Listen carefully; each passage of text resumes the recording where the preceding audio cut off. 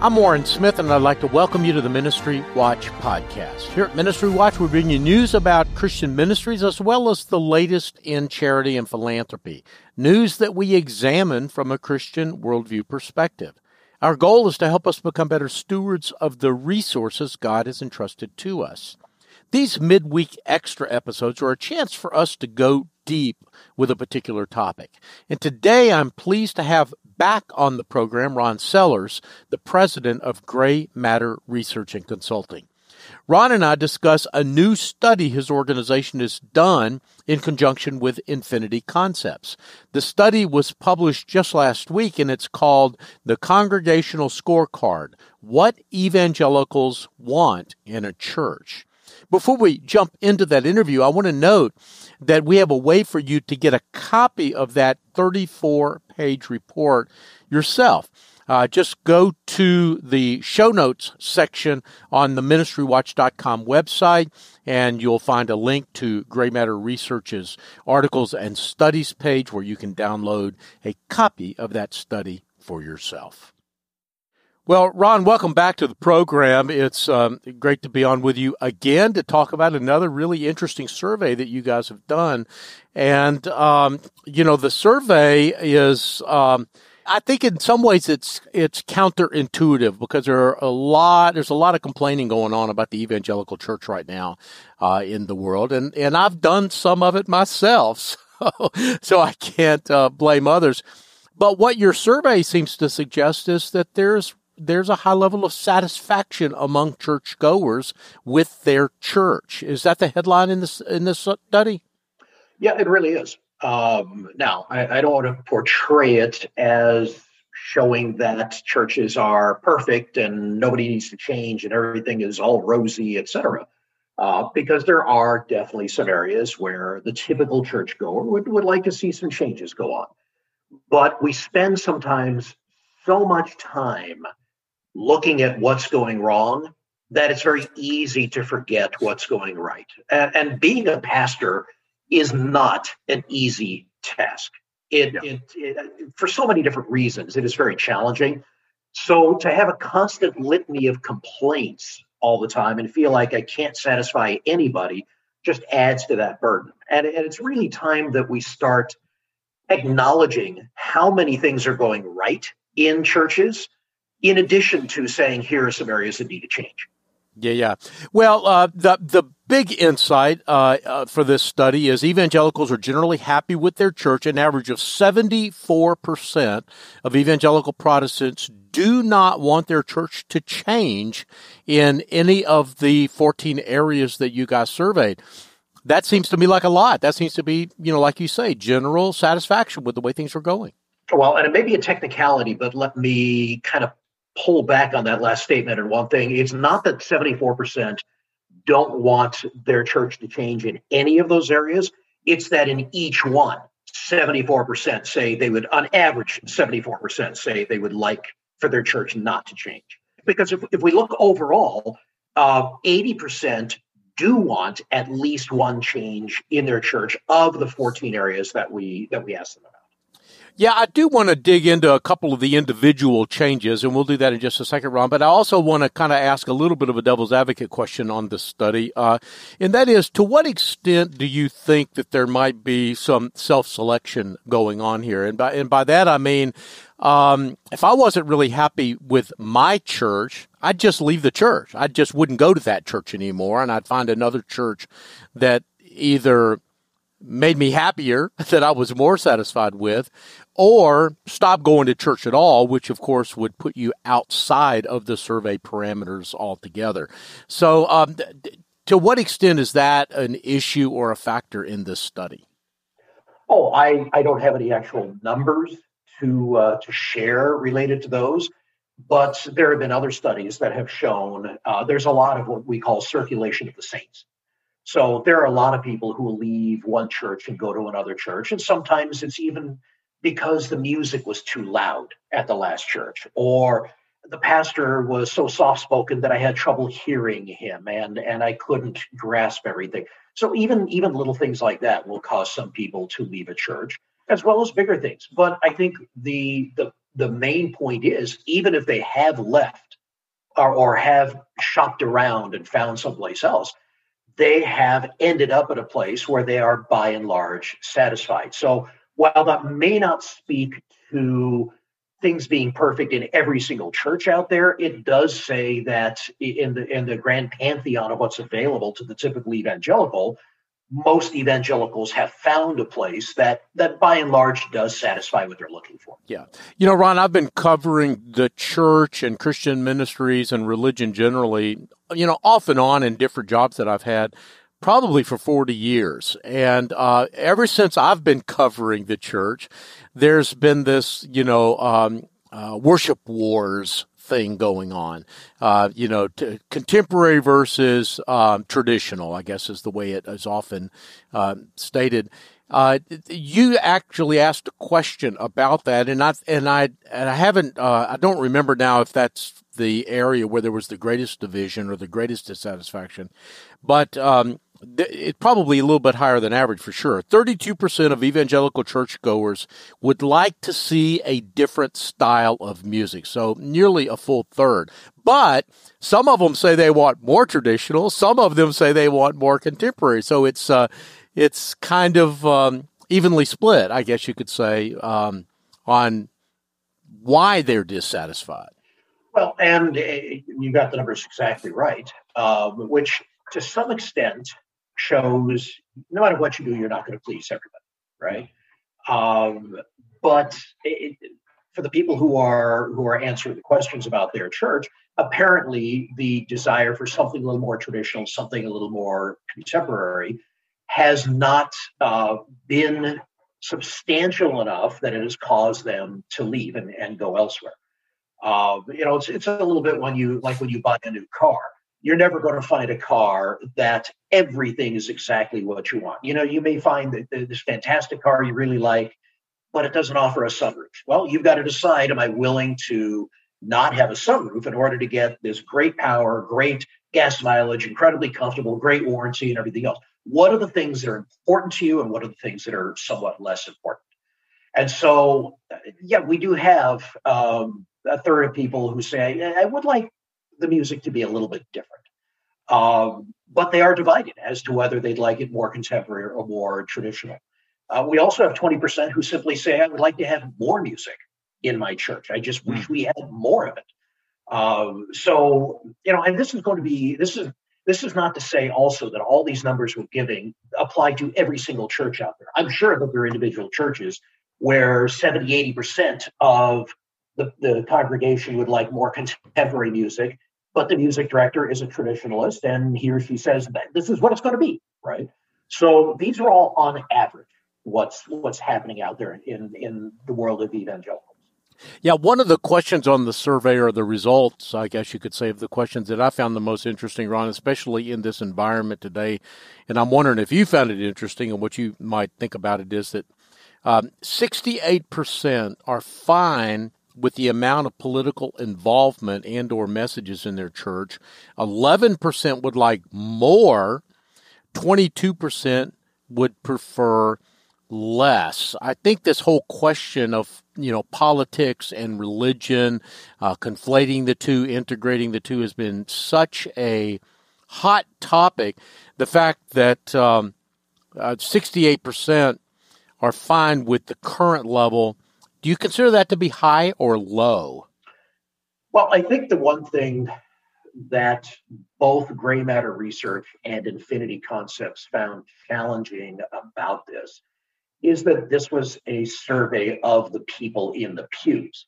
So we don't know from the pastor's perspective just what their church's involvement in politics is. So this is going to include a whole lot of churches that stay away from politics, that have no preaching about politics, that don't invite candidates in to speak or say anything about you really need to get out there and vote for or against Proposition 19 or whatever it is. Yeah. So it's hard to know the context of this one a little bit, because we really don't know how many people are satisfied with the fact that their church doesn't do anything at all in politics and stays completely away from it. But what it does say, we know, again, other studies that are out there that have repeatedly shown that politics and political perspectives and political involvement is one of the things that does cause people to fall away from the church and or does cause people to move to another church where they're a little more conservative or they're a little more liberal in general or on this one big watershed issue for you. Now, that doesn't mean, again, that the people who have left churches because of this left because the church had any involvement at all in politics. It could be that the level of involvement or what was being said was that they differed from those particular messages. It's not necessarily just the existence of political messaging or political speech within churches. But it's still important to realize that from a 2-to-1 margin, the people who would like a change want fewer politics and not more politics. Right. Well, that is an interesting point. In other words, it's not clear whether I'm unhappy because my pastor is talking about politics, or I'm unhappy because he's saying something that I disagree with about politics. You know, it might be that I'm okay with him talking about politics. I just want him to agree with me. And if a pastor is, trying to be prophetic in any way or trying to be biblical, and maybe it's my view that's not biblical and he's being biblical, and that wouldn't necessarily mean the pastor was wrong. It could mean that I was wrong. Well, and the one thing that I will say, if it very well could be that people feel differently about whatever politics are being brought out. And it doesn't necessarily have to be the pastor. It could be the Sunday school teachers or other folks like that within the church. Yeah. But if somebody truly said, well, I don't like the fact that my pastor is talking about politics at all, then they would have answered this question. I would like there to be less political involvement, fewer political messages in the church. Yeah. Yep. There's a question here, Ron, that I found fascinating, and I'm just wondering if you what you think about it. 77% are fine. 3/4, more than 3/4, are fine with the number of women in church leadership, including 78% of the women themselves.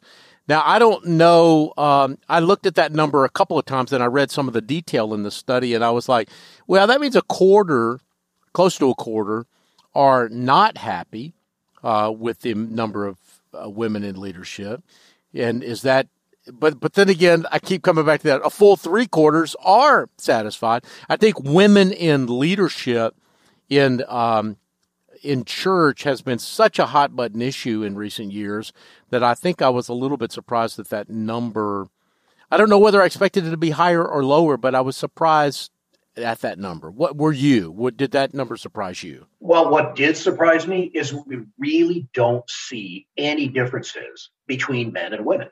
And this is something that if I think about some of my own relationships, if I think about folks that I've read about in the news and been quoted on this topic and such, my expectation going into this, when we partnered with Infinity Concepts to do this research, was that we would find that men are by and large satisfied, and that there's at least a decent sized minority of women who want more. But 78% of women said, I'm actually fine with how many women my church has in leadership. And of the ones who are not fine, 8% actually want fewer women in leadership, which to me doesn't necessarily mean, well, we've got 8 and I think it should be 6. I'm going to interpret that more as I don't feel women should be in leadership in my church. Right. So we only had 14% of women who said, in my church, I would like to see more women in leadership. Now, again, to one of your earlier points, this may be a case of if somebody feels strongly that women should be part of church leadership, that they have sought out a church where that is in evidence, right? Where there are women in leadership rather than just men. And if somebody doesn't feel strongly about it one way or the other, or feels strongly that there should only be men in leadership, then they are comfortable going to church where that exists. So to some extent, this may also be a a reflection of people finding what suits them and finding what fits them. The same way as if you are Pentecostal, you're probably not going to be happy in a Lutheran church. And if you're not Pentecostal, you may not be comfortable in a Foursquare church. Right. Another number that I wanted you to talk about a little bit was about the racial and ethnic diversity in the church. Very similar numbers to the ones about women in leadership. About 74% of the evangelicals are satisfied with the level of racial and ethnic diversity in their church. 23% said that they would like to see more diversity. We hear so much talk again in the evangelical world. And again, I've been covering this area for, 30 years or more. And I've been hearing about racial reconciliation at least since the 1980s and early 90s. So I'm having a little bit of trouble squaring a lot of talk that I hear about racial reconciliation and the need for greater diversity with these numbers. Are these numbers, I guess is what I'm trying to ask, is indicative of people who should be more sensitive to racial and ethnic diversity than they are, or not? Well, I want to be very cautious about saying what the numbers should be, because I, just as an individual, have no right to say evangelicals need to be less focused on this issue or more focused on this issue, or they're wrong about this issue. But I do think it's very interesting that no matter the racial group that we talk to, whether it's Black, Hispanic, non-Hispanic, Caucasian, or Asian American, the majority of all of them said, I'm fine with how it is. It's interesting. Again, if it were a case of a certain group feeling like they're unwelcome in churches, they're not wanted there, then I would think that group would be far less satisfied with the diversity that's going on. But that really is not the case. Now, we do see more of a call for greater diversity among Black and Hispanic evangelicals. But even there, only 32% of Black evangelicals would like more diversity in their church, and 28% of Hispanic evangelicals, compared to 21% of white and 20% of Asian evangelicals. So I think it's also important to note that there's a difference between, do you see a variety of people in your own church, and do we need more racial reconciliation in Christendom in general? Those are, I mean, they are on the same topic, but they are pretty different in some ways. There's a big difference between, I attend a church in a community that's largely white, and my church is largely white, and I'm okay with that because there's really not like we're going to get any more African Americans and Asian Americans from this community, versus I don't want to be around people of a different race than I am. And that's where the reconciliation issues come in, or I treat them differently, or I view them differently. Those are very different from saying, I really wish I had a more diverse congregation. Yeah. Well, Ron, let me step back from the data. Let me just stipulate for the record that there's a lot of really rich data here. And for our listeners, I want you to know that we're going to have a link on the show notes for this podcast so that you can actually go and get your own copy of the study on Ron's website. But Ron, I'm going to let people sort of dig into the rest of the data on their own. And I just want to ask you kind of a couple of more big picture questions as we bring our conversation to a close. And that is, while I find this data fascinating and interesting, I guess kind of by temperament and vocation, I kind of geek out on these kinds of surveys. But aside from that, how now shall we live, I guess you could say, based on this data? How do you want people to look at this data, and how do you want them to use it? In what ways are you hoping that this will be helpful to church leaders, to pastors, and to others who might encounter this data? Well, both of the companies involved in this, Gray Matter Research, my company, and Infinity Concepts, our partners in this, have pretty extensive experience working with churches, with denominations, with parachurch ministries. And again, I think one of the things both companies, the leadership of both companies really want to see is some encouragement for pastors, for church leaders, for worship leaders, etc. We made a point in the report that if you do a Google search on boring church, I came up with 58 million hits, right? There are, and some of them are very funny. You think about like Reverend Lovejoy in The Simpsons, or there's this great, fans of British comedy, there's this great scene of Mr. Bean trying to stay awake at a church service. And that's the stereotype out there. It's some pastor droning on and on and on and then begging for money. And, nobody likes to be stereotyped. And that's how a lot of pastors and a lot of churches are stereotyped. And the simple fact is, at least within the evangelical community, the stereotypes are, like many of the stereotypes, absolutely false. So pastors do need to take heart that the things are not as bleak as it sometimes seems with, the comments that they get from their congregation, or what they hear from the experts saying, you need to have shorter sermons because young people won't stand for those long sermons, etc. Now, that being said, I also think it's really important that pastors and leaders of any type have to determine, where are you led by crowd sentiment and crowd desires, and where do you need to take note of those desires and of what people want, and say, that's fine, but that's not what people need, right? You don't have, for instance, a bunch of non-Christians out there saying, boy, I really desire to become a Christian. I really desire to trust Jesus. No, that's not a felt need of theirs. But that's something that anybody working in evangelism is trying to bring to those folks, right? So it's the same thing with these stats.